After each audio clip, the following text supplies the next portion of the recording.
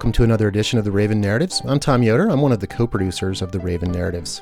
The story you're about to hear was told by Jane Daly at our live storytelling event in May when the theme was baggage.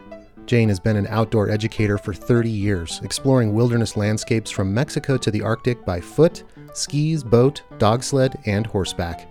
During her travels, Jane has shared her love of the outdoors with hundreds of students and learned a great deal about herself in the process, sometimes the hard way. She currently navigates the wilds of imagination as a play therapist in Durango, Colorado, and when not working, you can find her roaming the wild places of the Four Corners area, which she calls home. Here's Jane's story.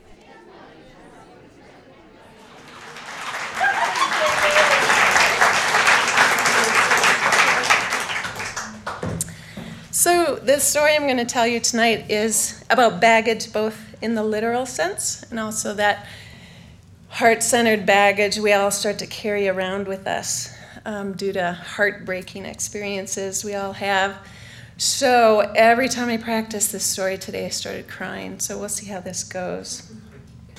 When I was 28 years old, I took a position as an intern wrangler horsepacker on a ranch on the west side of the Wind River Range in Wyoming. I'd been working for 7 years for Outward Bound at that point, and our wintertime program was dog sledding. So I knew how to run dogs, but I didn't know anything about horses. But I had this fascination with cowboy culture, so I applied for the internship.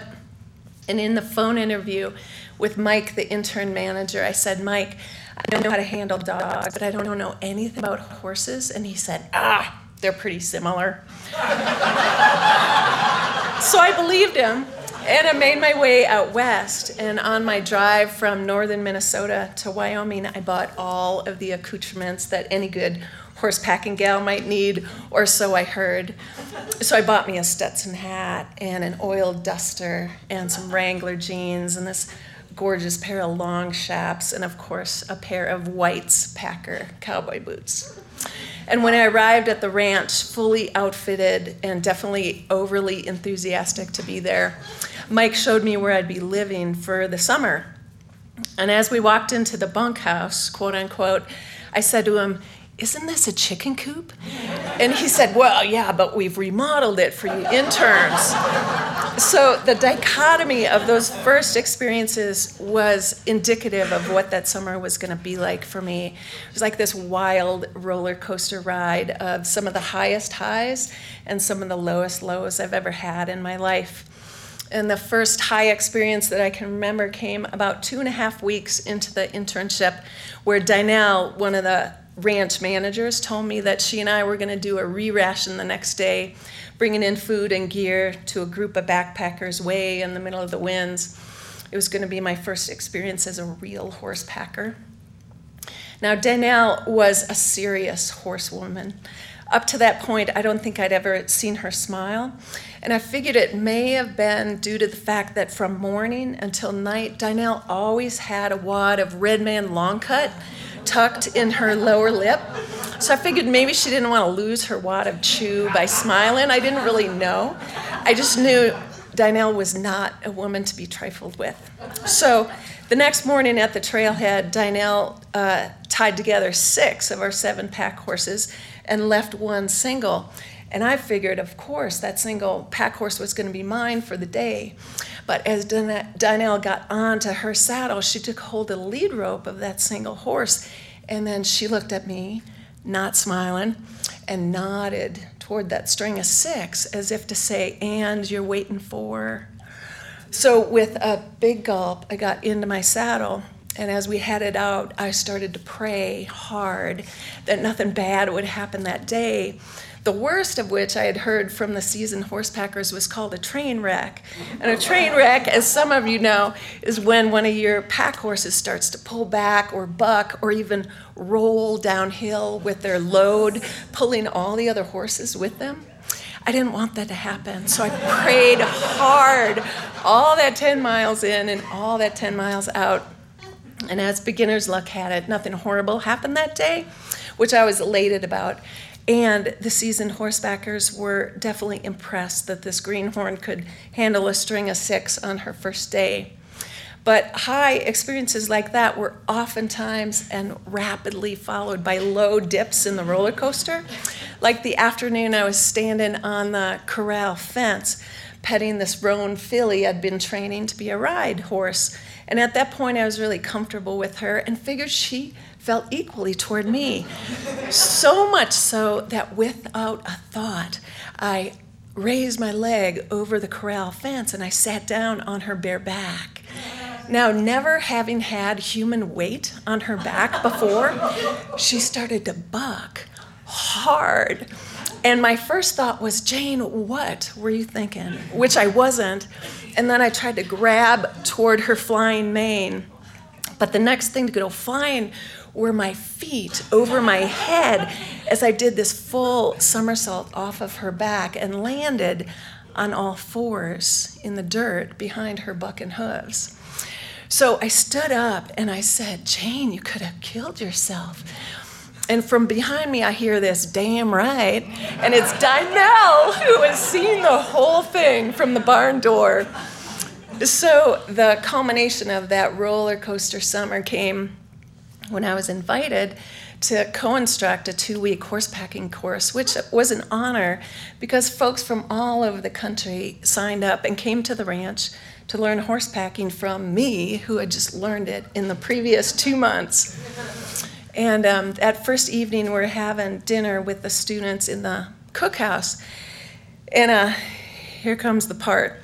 So a phone call comes into the cookhouse, and it's my mom. And I get on the phone with her. And the first thing out of her mouth, when I get on the phone, she says, Kitty.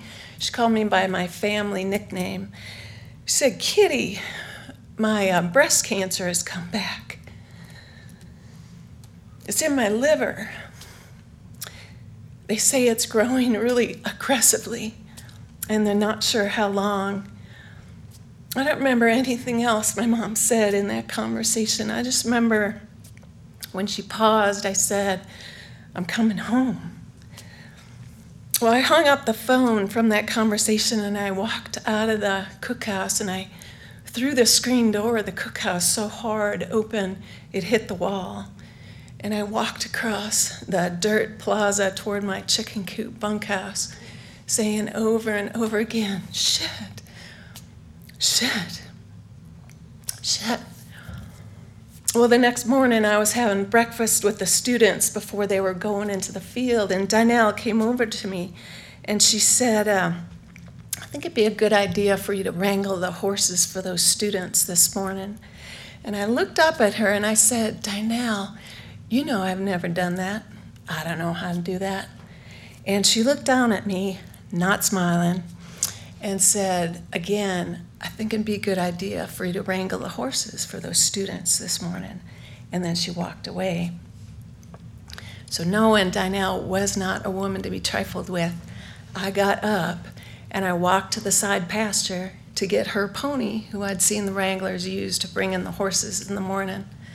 And I got on her bare back with a simple rope halter and some short rope reins.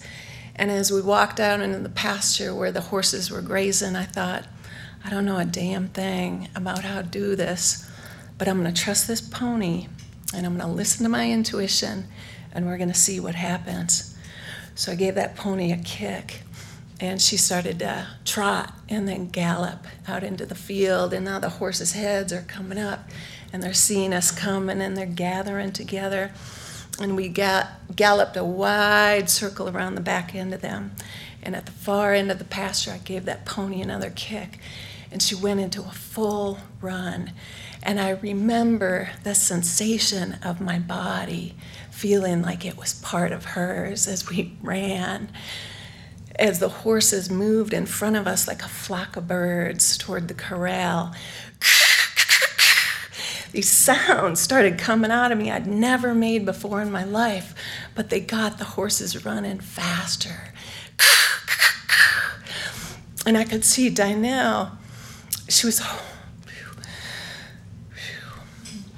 holding the gate open herself, which she never did. And as the last of those horse horses ran into the corral and they started to circle like they do to settle themselves, Danielle swung that corral gate shut, and I pulled that pony up next to her, and she looked up at me, smiling, and she said, "I thought that'd be a good thing for you to do."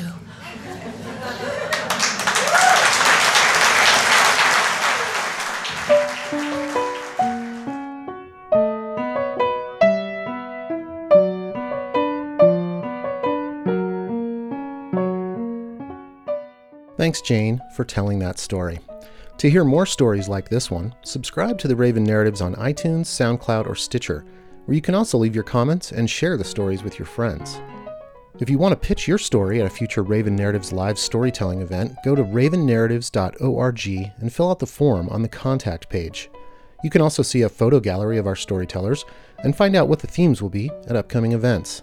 The Raven Narratives is a production of KSJD Community Radio in Cortez, Colorado. Find out more at ksjd.org.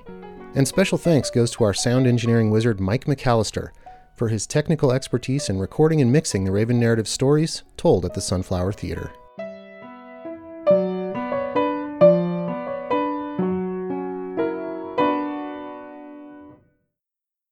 Support for the Raven Narratives comes from Red Scarf Shots Photography Studio in Durango, Colorado.